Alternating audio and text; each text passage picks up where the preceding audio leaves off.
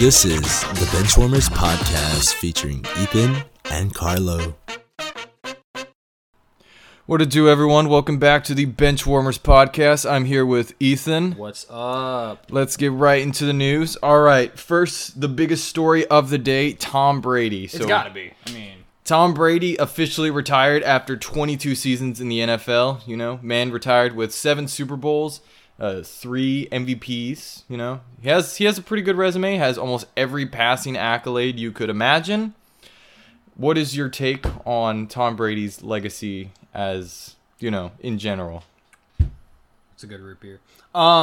So my biggest thing with Tom Brady's legacy, I will say he is the greatest quarterback of all time. It is, at this point, it's really not debatable. He was able to go to 2 different teams, work with 2 different systems, and made it work. Mm-hmm. Although I think he had a lot of luck, Tuck rule, luck in the Super Bowls with Andy Reid's collapse. You had a lot of different instances where teams just collapsed on him. But the thing with Brady is he knew how to play in the clutch. Mm-hmm. He never like let down under pressure. He always was up to the task. He'd always been like that throughout his whole career. He didn't start playing football until his freshman year and was kind of overlooked by everybody, and then was overlooked in college as they were trying to bring in Drew Henson. That whole story was like, the Henson story was really big whenever he was at Michigan, and so everybody was like, oh, Henson's got to start, right? And then Brady comes in and takes his starting job back after he brought them back. That kind of established the comeback kid and the one who is like calm, cool, collected under pressure. Mm-hmm. And that was what we knew Tom as. Mm-hmm. Tom was known for, no matter what, he always made the right read. Sure, he was not the flashiest player of all time. He may not have had the greatest arm talent in the world. He didn't. Mm-hmm. I will say he didn't have the greatest arm talent in the world. He didn't have the greatest. He ran a 5.2 40. Mm-hmm. He wasn't the most athletic. Mm-mm. He wasn't the most, but he studied and he was a hard worker, and you have to respect the man for continuing to go into his age 44 season, which who else can say that in the league? Nobody can say that except, Adam Vinatieri, if you count. But that's kicker. That's a different position. Yeah. The only other QB that has made it past Tom Brady was George Blanda, who played both QB and kicker. Again, yeah. And he played to almost 50, which is impressive, but at the same time, was a different time, definitely. How long ago was that? That was in the 60s. Oh, so that was that before the Super Bowl era? Mm-hmm. Yeah, so that's a whole, that's like a whole different 60s, 70s, around there. Dang. Dude, that's impressive. The fact that... Even in general, to make it past your 40s playing football. Football is the most brutal of all sports. Like, even a lot of, like, major league pitchers don't make it past, they barely make it to 40. Mm-hmm. A lot of the baseball players, they'll make it to, like, 41, 42, and then they'll retire. Brady made it to 44. That's unheard of in the NFL. Usually players seem to retire. It seems to be around 32, 33. Mm-hmm. Sometimes if you're like an all-time great quarterback, you'll make it to 35, 36. In Rodgers' case, he might retire at 38, 39. Mm-hmm. Breeze retired at, 41? It was close to 40. Manning retired around 40. Yeah, but regardless, they made it all the way there. Brady made it past that. Mm-hmm. What seemed to be like impossible. The threshold. Yeah. Like, you couldn't get past 40, so they said, and still be a good, valuable quarterback. Because even Breeze was struggling in his last year. Even Manning. And what the funny thing is, we always talk about players who barely make it to 30 or make it just barely past 30. Yeah. And we say, man, they really retired early. Yeah. With Brady, it was the exact opposite. We're saying this man probably retired early the age of 44 because this man put up 5,000 yards. He was at that still age. The best quarterback in the league. Yes. Still.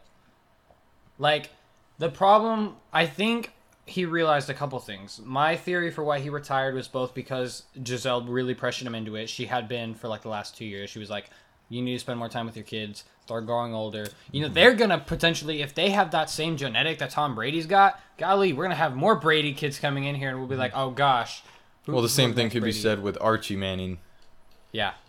And so look how that turned out. We might see Brady versus Manning one day. Yeah. Again. Yeah, except it would be a Manning grandson, Archie Manning's grandson. But we could see it in the future. I'm excited for that. But for now, we have, Mahomes. We have Mahomes, Allen, Joe Burrow. Yeah. Justin Herbert. Man, Joe Burrow is a monster. Mm-hmm. Holy cow. We can talk about another quarterback who can carry on that legacy of not buckling down under pressure, it's got to be Joe Burrow. He's got to be in the conversation for that, in my opinion. I mean, to come in, I hate the narrative and notion that people are giving saying that Joe Burrow is like Tom Brady. There will never be another Tom Brady. When you see Joe Burrow, what makes him so dangerous is how good he is in the pocket, but also how he is as a runner as well. He can do everything. It's not like Josh Allen where he's just this big physical QB. Mm-hmm. Joe, on the other hand, while he can still run, he at least at times is like makes the right read and also can throw long bombs as well. Mm-hmm. He has all those qualities you want in a quarterback. And yeah, maybe it's not the most well-defined at the moment. Mm-hmm. But the fact that he's gotten into the Super Bowl in his second year? Yeah. From being... Doesn't Ohio State look stupid now for letting Dwayne Haskins be their starter over Joe Burrow? Yeah. Doesn't that look really stupid in hindsight? Well, Ohio may be able to rejoice with Joe Burrow being in the Super Bowl. Finally. They've had so much... I mean, Cincinnati and Cleveland are two of the most snake-bitten franchises in all the NFL. And look at Cincinnati having a chance to potentially win a Super Bowl after years and years of Marvin Lewis. And pain and suffering. And finally winning a playoff game after almost 30 years. I remember we both said, it was like, well, are they going to be able to break the curse? They did it. Apparently, they broke the curse finally. Yeah, they more than broke the curse. Oh my gosh. They won their first ever away playoff game in franchise history. Mm-hmm. Can we talk a bit about that AFC Championship game? The AFC Champion. Well, for starters, let me tell you this. This has by far been one of the greatest playoffs that I've ever seen. Like, this may be the greatest. No debate. Like, as much as it hurt seeing my Patriots getting blown out like that. That was tough. Regardless, and then, of course, your Cowboys blowing it in the fourth quarter. I knew that the downfall of us was going to be... I always said, like, toward midseason, I was like, the downfall of us is going to be Mike McCarthy or Greg Zuerlein. Mm-hmm. Sure enough, Mike McCarthy was our downfall. Mm-hmm. But other than that, the playoffs in general, it's just... They've been amazing. Man, the script writers. The script writers. It's honestly, you could not write anything better. It's almost like it could be scripted, but just the competitiveness that there's been and also how much I've been on edge with all of these games. All of these games so far have been decided by one possession. That's insane. Except Wild Card. Wild Card was different. Wild Card sucked. I'll be honest. Wild Card was different, but that's because, we have 7 seeds allowed right now, and it's still proving that maybe it's not the best decision, and at this point, maybe just add an 8th seed while we're at it. Yeah, because then you can at least balance it out and have the first and second still get a bye again. Because I feel like the gap between 2 and 7 is so big compared to, I think, 3 and 8 could be closer. Like, sometimes you'll have, with the NFC, they had, 3 teams that were 12 and 5, and it was based on tiebreakers. 2, 3, and 4. That doesn't happen every year, though. Yeah. Usually 2 and 3 have a pretty substantial gap, usually a 1 to 2 game gap. Yeah. Which can mean some of those 3 seeds can be on a skid while you have an up-and-coming 8 seed who's actually, looking pretty good. Like the Dolphins, who were 1 and 7, resurrected their season. I think they would have been in the playoffs as the 8 seed. They could have been in the playoffs if they didn't lose one of their second to last game. Oh, yeah. Right. And then also it didn't help that New England won as well, so it pretty much bounced them out of the playoffs. Yeah. So what do you think about the AFC Championship game, Lo? Holy cow. Phenomenal. Wow. I mean, the fact that it going into the second half, it looked like, all right, Kansas City has a pretty sizable lead. I think they'll continue to add as they usually do. Yeah, good season, Bengals. Good job. Yeah, and it was the exact opposite. The offense only managed to score 3 points in that entire second half, while the Bengals just went on a roll. They were able, even though, and it's amazing just to watch Patrick Mahomes, especially with his pocket movement, because it is so impossible to just get him down because of what he can do in the pocket. Yeah. Because you can never know. He's so elusive. You never know if he's going to run or if he's going to pass. If he runs it, I mean, he knows how to move, and he has the speed and size to get some yardage. But at the same time, he can also throw on the run as well. He is so impressive Yes. to watch. I think the one... I'm wondering about this. So, what was Kansas City's downfall in the second half, in your opinion? I think it was just the Bengals starting to figure out their identity. Yeah? Like, especially with the offense. Because Yeah. once the offense scored, it's kind of like they started getting on a roll. They got in a groove. Yeah, they started getting on a roll, and they started forcing Patrick to not run all over the place. Not play his usual Patrick game. Yeah, I and noticed also their helped, defense. and definitely what helped was also like shutting down the run game as well to a certain extent. So if any of y'all play Madden, this would be something you'd see on a quarterback contain, that sort of play. So, what I think the Bengals ran, and I think what could be a recipe for beating the Chiefs in the future, or something that I guess Patrick Mahomes hadn't seen before. If you watch that game, Patrick Mahomes had all day to throw. Yeah. And everyone was like, why does he have all day to throw? You can't do that. It's Patrick Mahomes. He's going to find somebody open. And he did it.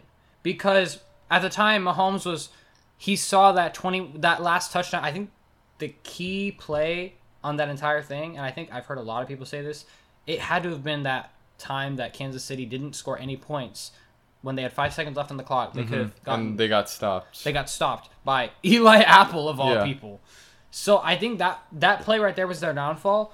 But what I noticed about the Bengals coming out from as soon as they got out of the gate with the second half, they switched up their defense.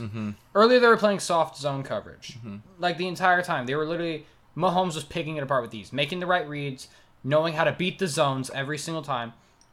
Then Cincinnati changed their defensive identity. They started to play a man coverage where they dropped an extra guy back, and they started to contain Patrick Mahomes within that little pocket space so he couldn't run outside of them, because that's what he loves to do. Yeah. It was the perfect game plan, because even though you're like, why are they rushing 3 instead of rushing 4? Why would you do that? What are you thinking? Yeah. You have that extra linebacker to go guard a Tyreek Hill or Travis Kelce to have those guys double teamed and those guys stopped. And a lot of times with Patrick Mahomes, and as I said earlier in previous podcasts, he has a tendency to try to force that big play. Yeah. And we saw it a lot last year. It ended up, coming backfired.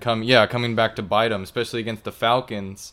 A lot of times he would try to go for the big play, and it's sometimes I understand because everyone loves big plays. It fires up your offense. It fires up the fans and everything. Oh yeah, it does. But sometimes you just need to, play a little conservative, and eventually, as time goes on, those big plays will eventually build. The game, you have to Let the game come to you. Exactly, yeah.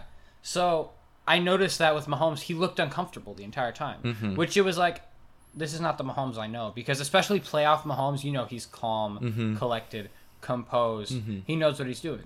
Now against Tampa Bay, that was a little shaky. Tampa Bay just had a defense. They had a not only did they had a defense that knew how to contain everyone, it also didn't help that Mahomes did not have his line at full strength. Oh yeah. So the D line and the linebackers pretty much had a field day with him. Oh yeah. And even with this time, after bolstering their offensive line, after all of that, Cincinnati was a defense that you went in and you were like, this is not good enough to beat the Chiefs. They are underrated, but they are not. They're not the elite of the Rams or the 49ers that were still in. Right. So you go into that game, you're like, they can't shut them down. Bills couldn't do it. Bills were supposed to be that elite defense to shut them down. They were ranked number 1 as well. Yeah, they had everything going for them. The Bills did. And they got torched the entire game by Patrick Mahomes. They had the wrong game plan. They had everything. They schemed wrong. They did everything wrong. Whereas you look at the Bengals, you're like, oh, this team's going to get even more torched than the Bills. No, they just knew what they were doing as far as scheming went.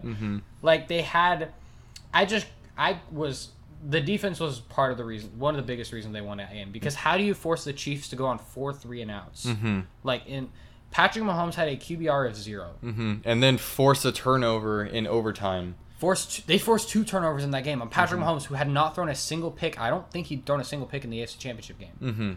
That was a feat unlike anything I've ever seen before. And then what was even more impressive was the the overtime interception where It like smacked it. It went right into his hands. Yeah. And he somehow had the concentration to hold on to it. where it was Eli Apple who pretty much would have won the game because Yeah. he had a pick six right there. Yeah. And then the very next play, interception. It just shows how locked in that defense was. I love how confident. I remember Josh Allen tweeted, like he actually tweeted. He literally just tweeted pain right as soon as the Chiefs won the coin toss. I was like, dude, that's a mood. Because I was like, as soon as the Chiefs got the ball, after Patrick Mahomes started to look like a quarterback again and started to make the right reads and started to be like, okay, maybe we need to do something now. Like that last play was really botched where he fumbled and was like dancing around in the pocket going nowhere. Like that was a botched play. But for the most part, he was actually leading Kansas City to a game-tying drive and was actually doing his part and looking like an NFL caliber quarterback. So you think, okay, he's got his composure back. But then he comes out in overtime. The first pass is almost intercepted. I'm like, whoa, Yeah. hold on. Part of me is still like, okay, it's the Chiefs. They'll find a way. They always do. They'll get it to Kelsey with like a 20-yard gain. They'll chip away at him and get a touchdown. That didn't happen. It didn't happen.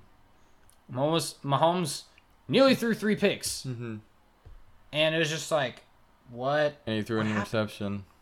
And then the defense, Kansas City's defense, it's always been Kansas City's weakness.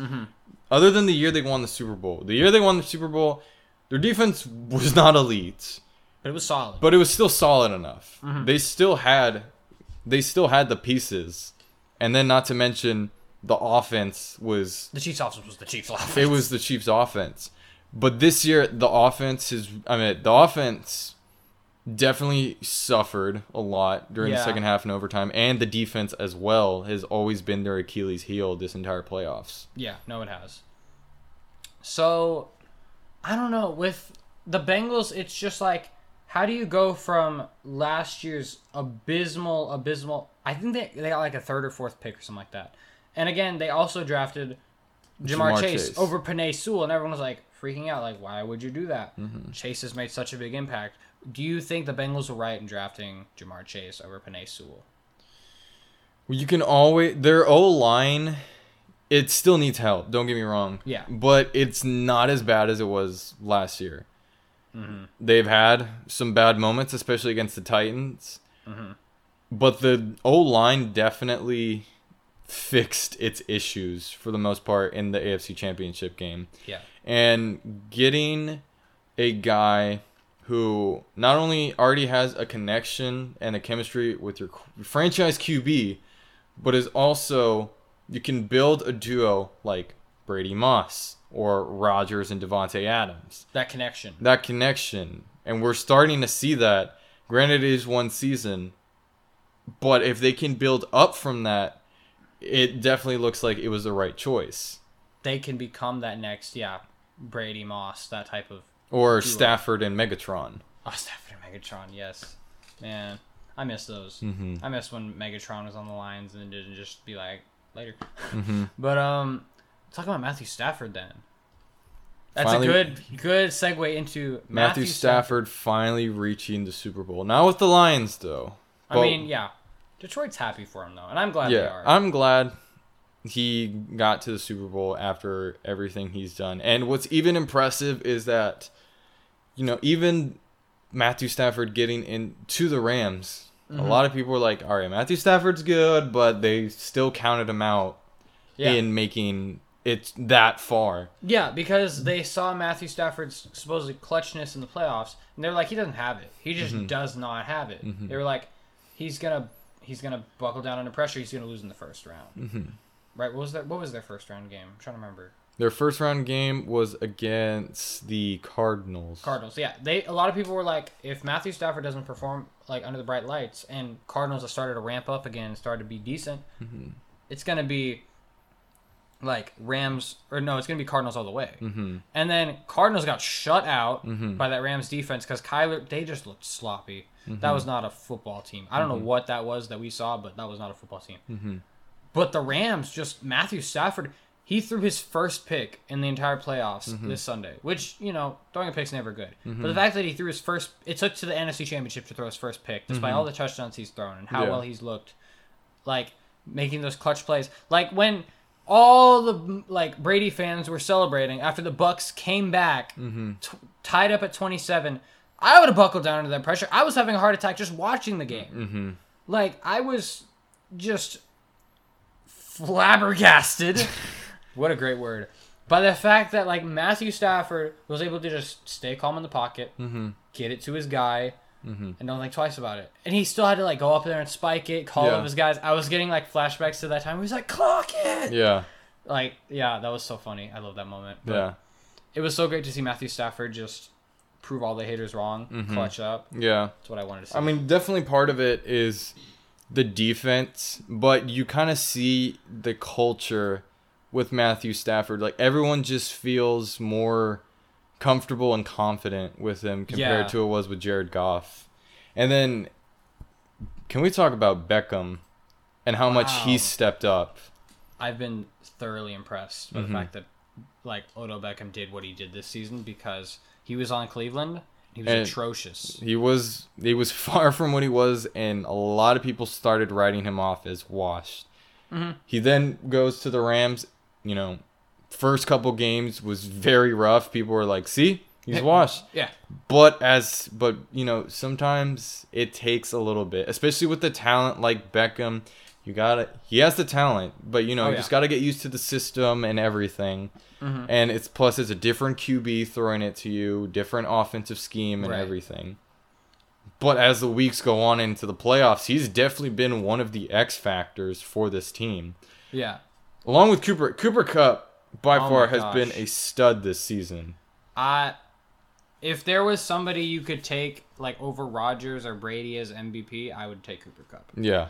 He has stepped up in such a big way for that team that I did not think... Like, I thought he was good. I saw him last year. I was like, this guy's emerging as... He's a decent weapon. He's actually there. He's their number one, but... No one would have seen him have such a historic season as he is this year with having 2,000 receiving... He's having more receiving yards than guys like Jerry Rice and Larry Fitzgerald. Wow. In a single season. Wow. Just that company alone already shows you what kind of talent Cooper Kupp is. The fact that, like, I didn't realize it was that many yards. That's... You've reached elite status by then. More than elite. Yeah. He could, if he continues his production, he could be remembered as one of those all-time greats. Be in the Hall of Fame in the class of 2040 or whenever he'd be. Yeah. I have no idea when he'd be. But, yeah. But the NFC Championship game, what was the 49ers' downfall, just in general? Jimmy G. The Yeah. defense, of course, you know, still elite. The defense. And this game, the NFC Championship was definitely more of a defensive game for the first half. Yeah. It was definitely a defensive game for the first half. As the second half rolled around, like, just once again, like the Kansas City Bengals game, the Rams, you know, finally started getting a little bit in rhythm and kind of finding their identity and completely just shutting down Jimmy G. Yeah. I don't know. I felt like in the first half of that game, and even the first 3 quarters of that game, just in general, if you want to call them the football gods, everything was going for the Niners. Like, literally everything had been set up for them. 6 straight wins versus the Rams. Like, you had guys like, you know, they were up 10 points after the third quarter. Everything was going right. They had Matthew Stafford throw a pick. Like, just everything you saw in that Niners game was like, this is destiny. The Niners are meant to go to the Super Bowl. This just is their destiny. Yeah. Like, because of the underdog story of them barely making it to the playoffs, it felt like destiny, like, oh, they have to go just beat the guys they beat before. Seems pretty easy, right? They beat them 6 times already. And then Jimmy G does Jimmy G. Yeah. And Kyle Shanahan does Kyle Shanahan in the clutch. Just that, another choke job. And the offense fall. And I kept saying it as the playoffs went on, it's going to catch up to them. Yeah. Like, the defense and the special teams pretty much carried the 49ers. Oh, gosh, yeah. Especially against the Packers. Holy cow. But their offense, besides Deebo Samuel and George Kittle, it's definitely... Jimmy G is not what he was 2 years ago. I don't know what happened. Well, do you remember he was playing this whole playoffs with like a completely ripped up shoulder, and he said it affected every single throw he made. Yeah. which just shows you, like, he shouldn't have been playing any of those games. Yeah. Like, the boneheaded decision by Kyle Shanahan to even remotely think about playing Jimmy G over Trey Lance in that moment. It's like, what are you doing? Mm-hmm. You wouldn't even try Trey Lance out there? Because Jimmy G looks awful. But the problem with Trey Lance, he's a very, very raw QB. Oh, he is. You don't want to put him in. He needs time to develop. Yeah, he does. The 49ers did the smart option. Just let him develop. They at least have a solid QB in Jimmy G. Look what happened with the Bears with Justin Field. They most likely stunted his growth because they forced him into action because the front office and everyone was pressured. Especially Justin Fields. You can't do that with Fields. He's so raw. He's very raw. Same with Trey Lance, especially since his collegiate experience, he doesn't have that much. Also, not to mention, he went to North Dakota State. Yeah. Granted, they've had Carson Wentz, but at the same time, look how that turned out. Look how that's turning out. At the same time, Carson Wentz has been very unfortunate with injuries. He has that capability. It's just his decision-making at times is very questionable. Yeah. He makes a lot of turnovers, and also it's always like, especially, remember the Tony Romo days is like, yeah, he's good, but when healthy. When he's healthy, yeah, he's actually a game wrecker. But when he's hurt, and he's hurt a lot, then it's hard, and especially the amount of money that he's making. Oh, it's not worth that contract. It's very hard to believe in someone like that. No, definitely. So Definitely is. Trey Lance could definitely be a franchise QB. He just still needs time to develop. Yeah. He has the physical attributes and the traits to be a franchise QB. He just needs a little more time to, develop and learn the game and everything. Especially with the fact that the transition from D2 to NFL is a wide gap. big. Yeah. Well, North Dakota State is D1. Are they D1? It's a lower D1, though. Okay. But still Yeah. D1. The FCS. Right. But still, FCS to NFL. It's possible. It can be done. But he definitely needs a lot of time. Oh, yeah. I think not playing him as much, even though it probably frustrated many people, he needs time to develop. Yeah. He needs time to learn the system and everything.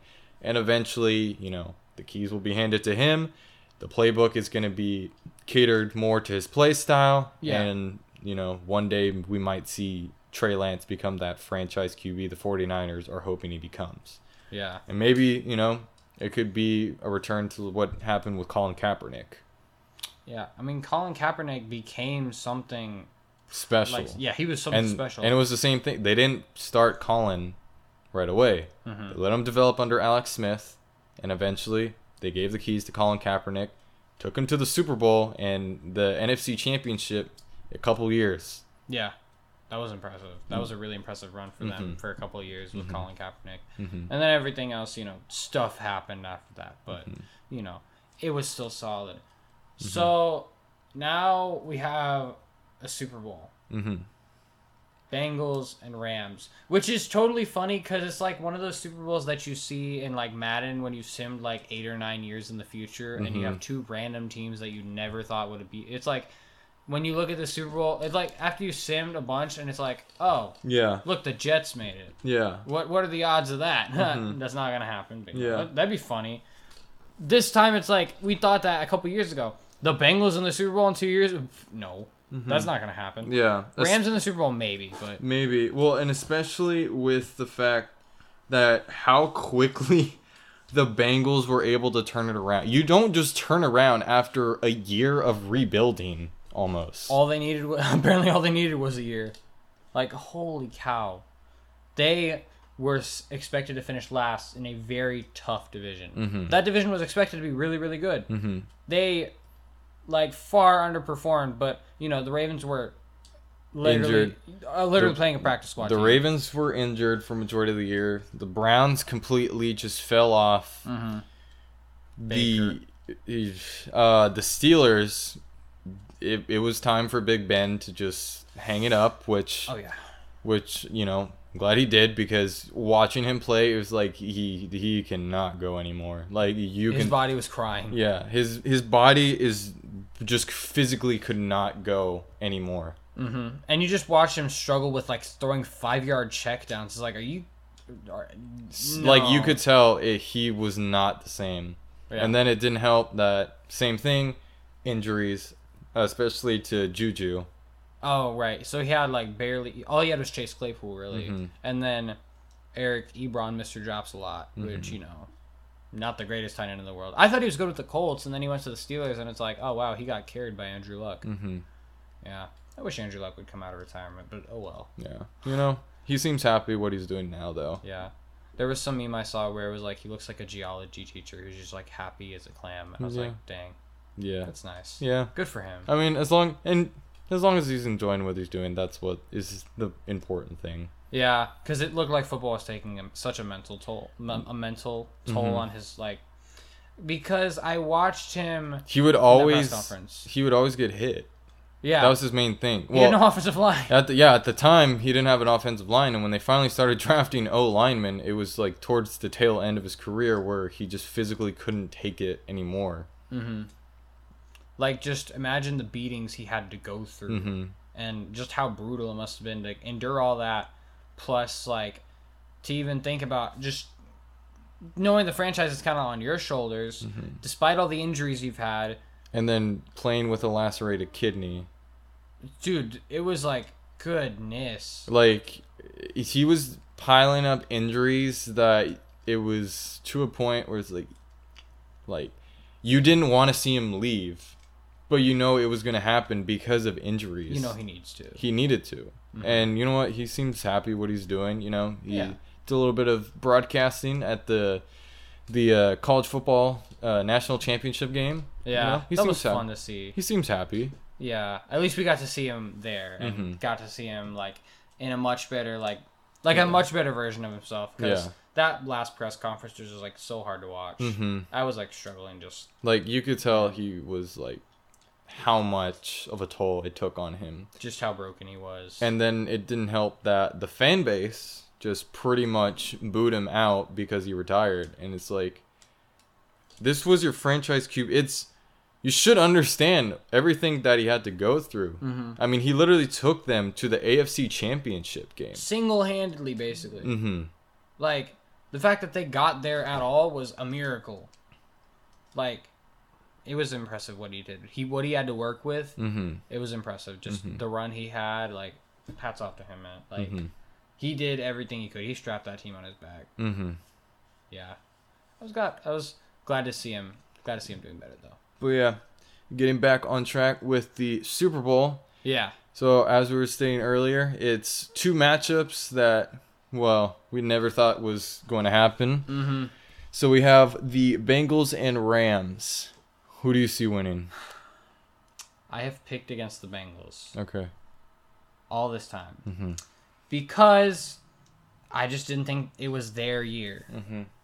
But it feels like all the stars are lining up. And I said the same thing with the Packers. So bash me all you want. But I'm picking the Bengals in a really, really, really close game. I'm going to say the final score will be 31-28. Okay. I am going to choose differently from you as usual. But yeah, of course. I am going to pick the Rams just solely because the experience that Sean McVay has and plus that defense. The Bengals are now going against a legit defense now. They're not playing against Kansas City. That's true. And also a pretty legit offense. So I think it's going to be like Tennessee where they were able to get to Joe Burrow several times. And playing against Matt Stafford, who's a more proven and more capable quarterback than Ryan Tannehill. Yeah, that's true. Not to mention it is almost impossible to somehow stop Cooper Kupp. Yeah, I don't know how. I think it is probably going to be a blowout. Really? I think it's going to be solely because of the defense. Interesting. I don't know. I see it being close. I just don't trust the Bengals O-line, especially against Aaron Donald and Von Miller. Two of the best players in the NFL at their respective positions. That is tough. Yeah. And also, you have Jalen Ramsey, who's most likely going to completely shut down Jamar Chase. Yeah. Oh goodness, you have the best corner in the league. Like, you have all these pieces on the Rams super team. But will they show up in the bright lights is the question. I think they will this time. I think they seem more comfortable with Matt Stafford than they did with Jared Goff. Not to mention, they're playing against Zach Taylor. They're not playing against Bill Belichick, who, if he has the right pieces, he will game plan. He's a mastermind. If you give him everything if you gave Bill Belichick the Buccaneers team and everything, all healthy, no injuries, no drama or anything. Don't get me wrong. Bruce Arians, he's a hell of a coach. Bill Belichick, you probably could have gone undefeated with that team. I mean, it's hard for any team to go undefeated, but close then. They could have. Yeah, they could have. They could have been better than what they were as like a wild. 11-5. They probably could have been 13-3. Yeah, or they could have been really 14-2. Yeah, if they had Belichick as their coach. But I mean, they won a Super Bowl. So that's all that matters. Yeah, I guess the thing with the Bengals is, I didn't trust them against the Chiefs. I didn't trust them against the Titans. Hell, I was hard to I even barely trusted them against the Raiders. I barely trusted that they would they would win their division. I didn't trust them through all of this, and they proved me wrong time after time after time after time. Because of Joe Burrow coming in clutch, he has Tom Brady intangibles and intangibles. Yeah, he is Tom Brady's mental kind of he has this Tom Brady's confidence, Tom Brady's poise in the pocket, Tom Brady's reads, despite not having the O-line or defense that Brady had. Imagine if he had the O-line that Brady had. We could see we could honestly see the next most hated quarterback in the NFL. But we don't see that. We see Joe Burrow time and time again still slinging the ball to Jamar Chase, Tyler Boyd, T. Higgins, all these guys, despite his terrible O-line. They got better than last year. Last year was abysmal. But I still don't think it's good enough. They still need a lot of work. Yeah. Here's the thing. They've already played two. To me, this is the best defensive line they will face. Yes. The best defense in general. But I think I watched last week. They had one of the best defensive tackles on the team. He's not better than Aaron Donald by any means. Chris Jones. Chris Jones was one of the best nose tackles in the game that you have. You have Chris Jones. You have a solid linebacking core from the Chiefs. You have an all-around pretty good defense. Secondary can be so-so, but you have an all-around pretty good defense by Kansas City. Especially that pass rush. The pass rush is scary I think they still have Frank Clark too. Frank Clark and Chris Jones, holy cow, your life's going to be a nightmare. And yet, the Bengals O-line, after giving up 9 sacks last time, don't get me wrong, Joe Burrow was pressured a lot in that game. He had some, close sacks. He got out of, the craziest play I think I saw on that entire drive was the one where he, literally pushed, a guy off, spun out of it, and then managed to, roll out and get a first down. I was just... That's Joe Burrow. That is Joe Burrow, making play after play after play. I think it will be a lot like the Kansas City game in that they'll be down early. They won't know what to do against the Rams. They will have no answers for Cooper Kupp. And their defense will probably, zone in on Cooper Kupp, zone in on Matthew Stafford, and I think slow down the offense. Maybe not as much as they did with the Chiefs because they just knew the keys. They literally were a team. They looked to beat Patrick Mahomes. It seemed like that was their only goal. It was just stop Patrick Mahomes. I don't care about anything else. I don't know if they're ready to face quite that Rams team, but I think the offense will do enough to where it'll just get them over the edge, just barely. I don't think it's gonna be. I feel the Bengals' luck is going to run out. I feel like it is going to run out now that they're facing a defense who has all these pieces. They're still young. They still have a coach who, he's won in the playoffs, but, he's still slightly inexperienced. I mean, the Rams almost lost to the Niners, though, too. But that's why I also don't trust the Rams in the bright lights, because they were close to losing to a battered Niners team. I watched the Niners players just go another one after another one after another one, just go down with injuries. But at the same time, it was the Niners defense as well that kept them afloat. Yeah. Because if they had anyone other than Jimmy G, the 49ers probably would have won. Oh, yeah. No, most certainly they would have. Because they had a rushing attack. They had everything except They the had quarterback. all the pieces. They just didn't have a QB. Yeah. So, that's the thing. Like, the Niners almost beat them. And I thought, besides quarterback, the Niners were the better overall team, mostly because that defense seemed to step up. Even though they have, I think the Rams have a lot of veterans, but I feel like a lot of them are kind of like, maybe a little overhyped. Besides Aaron Donald and Jalen Ramsey, I feel like are two of the best players in the league for sure. But a lot of those guys, I feel like, are a little overrated sometimes. Von Miller isn't what he used to be. He's not, but the he's not what he used to be, but his presence. His presence definitely. His presence helps, for sure. Eric Weddle is not what he used to be. I don't know why they signed him. He's washed. He's washed up. He's not what but the fact that he's been able to play as many snaps as he was for just playing pickup basketball. Honestly. And then just being signed for the playoffs. And then playing as many downs as he was. Learning the playbook impressive. Instantly and just knowing exactly what to do. That was impressive. I won't even lie. Yeah. I guess I just don't trust the Rams in the brightest lights as a Super Bowl. Because I feel like the Bengals have been there. Like, they truly have been there in a sense. Especially a lot of those key pieces on the Bengals were from LSU in that 2019 championship run. Where it was like, oh yeah, that's the best team in football. Where it was like, started off as the underdog mentality. And kind of like Joe Burrow was saying earlier, like he kind of fought off that underdog mentality. He was like, no, but this is who we are. We're not the underdogs. We're just the better team. Unlike the Cardinals, you know. Maybe we're just better. But I feel like that underdog mentality was it was prevalent back when he was at LSU. It was prevalent back when he was at Ohio State. And it's still here now. It's relevant now because he's still like, I don't know, with Joe Burrow, he seems to just prove people wrong time after time after time. And I think he'll do it again. And it'll be in the most, it'll probably go to overtime. Because it seems like everything led up to this, the Super Bowl is bound to go into overtime. Considering how close the games have been already, goodness, it's got to go into overtime, right? These are two of the most competitive teams in football. Two teams that, no, the Bengals didn't fluke their way here. Yeah. They knew what they were doing. Defensively, if they can play the way they did defensively against the Chiefs, against the Rams, they could win this game.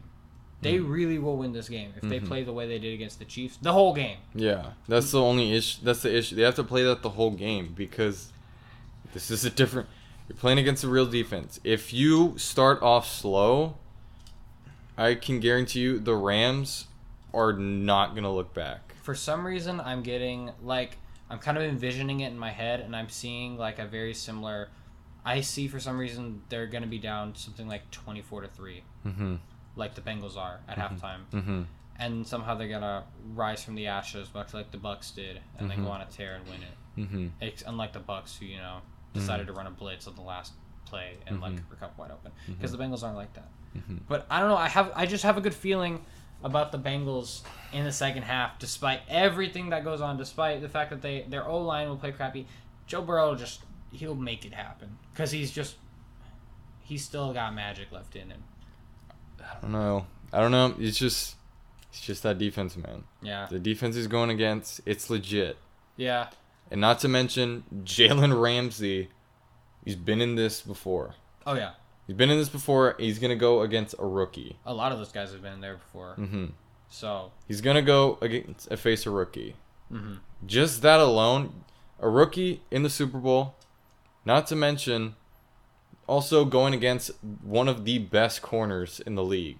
We'll see how he does. He probably won't target Jamar Chase that much. That yet alone is already a lot on Jamar Chase. Yeah, to have the best corner in the game probably locking you down. In the Super Bowl. So that pressure is going to probably be a lot. But honestly, we will see because, there's so many variables and it's just so many of, does this person show up? Does that person show up? What could happen here? I have the Rams as a lock. And I think the final score is going to be I think it's going to be 30-13. Holy cow, that's not even close. I trust the Bengals defense. I mean, not the Bengals. I trust the Rams defense. I think the Rams defense is going to make it a long day for Joe Burrow. Yeah. And I think the connection with Stafford and Kupp is just going to be way too much for this Bengals defense. You think it's just unmatched? Mm-hmm. Yeah. Well, we'll see, because we've got a whole week and a half to wait for this thing. Yeah, first we got the Pro Bowl. Oh, yeah. Well, I'm not going to watch the Pro Bowl. I'll be honest, I don't care. I don't care who wins the Pro Bowl. If you're rooting for NFC, AFC, I don't really care. Cowboys players on the NFC, I guess I root for them. I don't know, though. Yeah. I don't really care. Let's still watch it. See how Mac Jones does with actual number one receivers. Yeah. How about that Brian Flores situation, though? How about Brian Flores? That's honestly crazy. Just like, not so much with Brian Flores suing the NFL. It's just everything that is happening that it led up to this point. Yeah. So, in case you guys aren't really cued into this whole Brian Flores thing, it just came out that Brian Flores is suing the NFL because he's claiming that the whole hiring process with the Giants was racist. Also, there was some text leaked from Bill Belichick to Brian Flores where basically he said, oh, wait, I was talking to the wrong Brian, which is, I don't know, that's kind of sus to me. Like, dude, what do you mean do you not know which guy you're talking to? Like, what? Huh? Are you that clueless, my guy? I don't know. I thought the whole thing was really funny, but yeah. It's definitely an interesting story, and I do think it shouldn't be where NFL GMs are only interviewing minority coaches just to meet a quota. Just to meet the Rooney Rule or whatever, yeah. Just to meet the Rooney Rule shouldn't have to be set in place. There are so many coaches who probably have the capability. They're just getting passed up on because of the race. It's so dumb. Because to me, Brian Flores is one of the best coaches in the NFL. He's definitely, if you give him the right pieces and everything, he turned the Dolphins around. Because we remember for years, the Dolphins were a complete laughingstock, just very dysfunctional, just didn't know what to do. Brian Flores came in, completely turned that culture around. Right. I think if the Dolphins were just patient, and just keep getting more pieces to at least help out Tua, and if Tua doesn't work out and they really wanted to go for Deshaun Watson, getting Deshaun Watson, that would have been deadly. If depending how all his legal actions and everything happens. All that's been going on. All that's happening. But if Deshaun Watson plays with the Dolphins and you build around Deshaun Watson, who's already an established veteran and has the talent, the Dolphins would have definitely been in contention. Oh, yeah. By now, definitely, for sure. The other thing is, what coaches are left? Like, Flores is still left, though, right? Because they hired Dable. They hired a good guy. Don't get me wrong. I think Brian Dable was a good pick. Was he better than Brian Flores? I don't know. Some people might say Dable's better. Some people might say Flores is better. But I'm just shocked by the fact that Brian Flores didn't go day one. And it took this long. And they're still, like, not even close. Houston hasn't even, like, considered him. Have they considered him? I haven't heard anything. I haven't heard anything either. The fact that Houston hasn't even considered him, like, Houston, he could turn that franchise around. Yeah, or the Raiders. The Raiders got the wrong dude from the Patriots. Did you hear Miami interviewed Rich Bisaccia? Really? Yeah. I'm a fan of Rich Bisaccia. Because he managed to take a Raiders team that was, half of them were in jail. Yeah. And managed to take them to the playoffs. I really don't think the Raiders should have fired him. Honestly. He was a good coach. Yeah. For what he had to deal with, he was a good coach. And you could tell all the players liked him. He wrote letters. That was my favorite story. He wrote handwritten letters to every single player after the game. You could tell he was a favorite by the players. And the fact that they got through all that drama with him is, as an intern head coach, that's impressive. He probably had the capability to be a good head coach if you just put more pieces around him and not get players that are just gonna, keep drama happening. Mm-hmm. And that's been an issue with the Raiders for years, is that the players they get, there's always drama happening with that organization. There's never not like a moment where the Raiders are doing something completely just like, oh wow, Raiders made the headlines again. You mean you had Antonio Brown 2 years ago? You have all these guys in jail now, like. And then John Gruden, like it's always something new. Mm-hmm. Always. Yeah.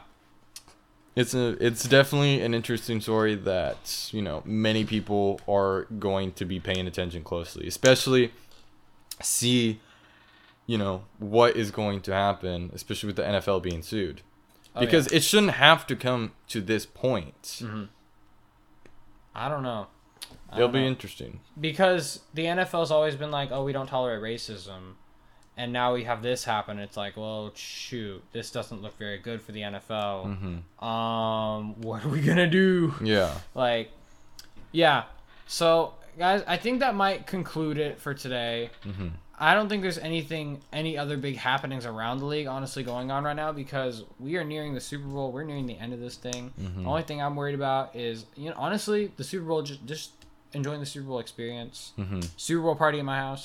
If you know where I live, which you don't, but have fun trying to figure that out. No, just kidding. Please don't. Anyway, thank y'all for tuning in. We'll see you next time. Peace out.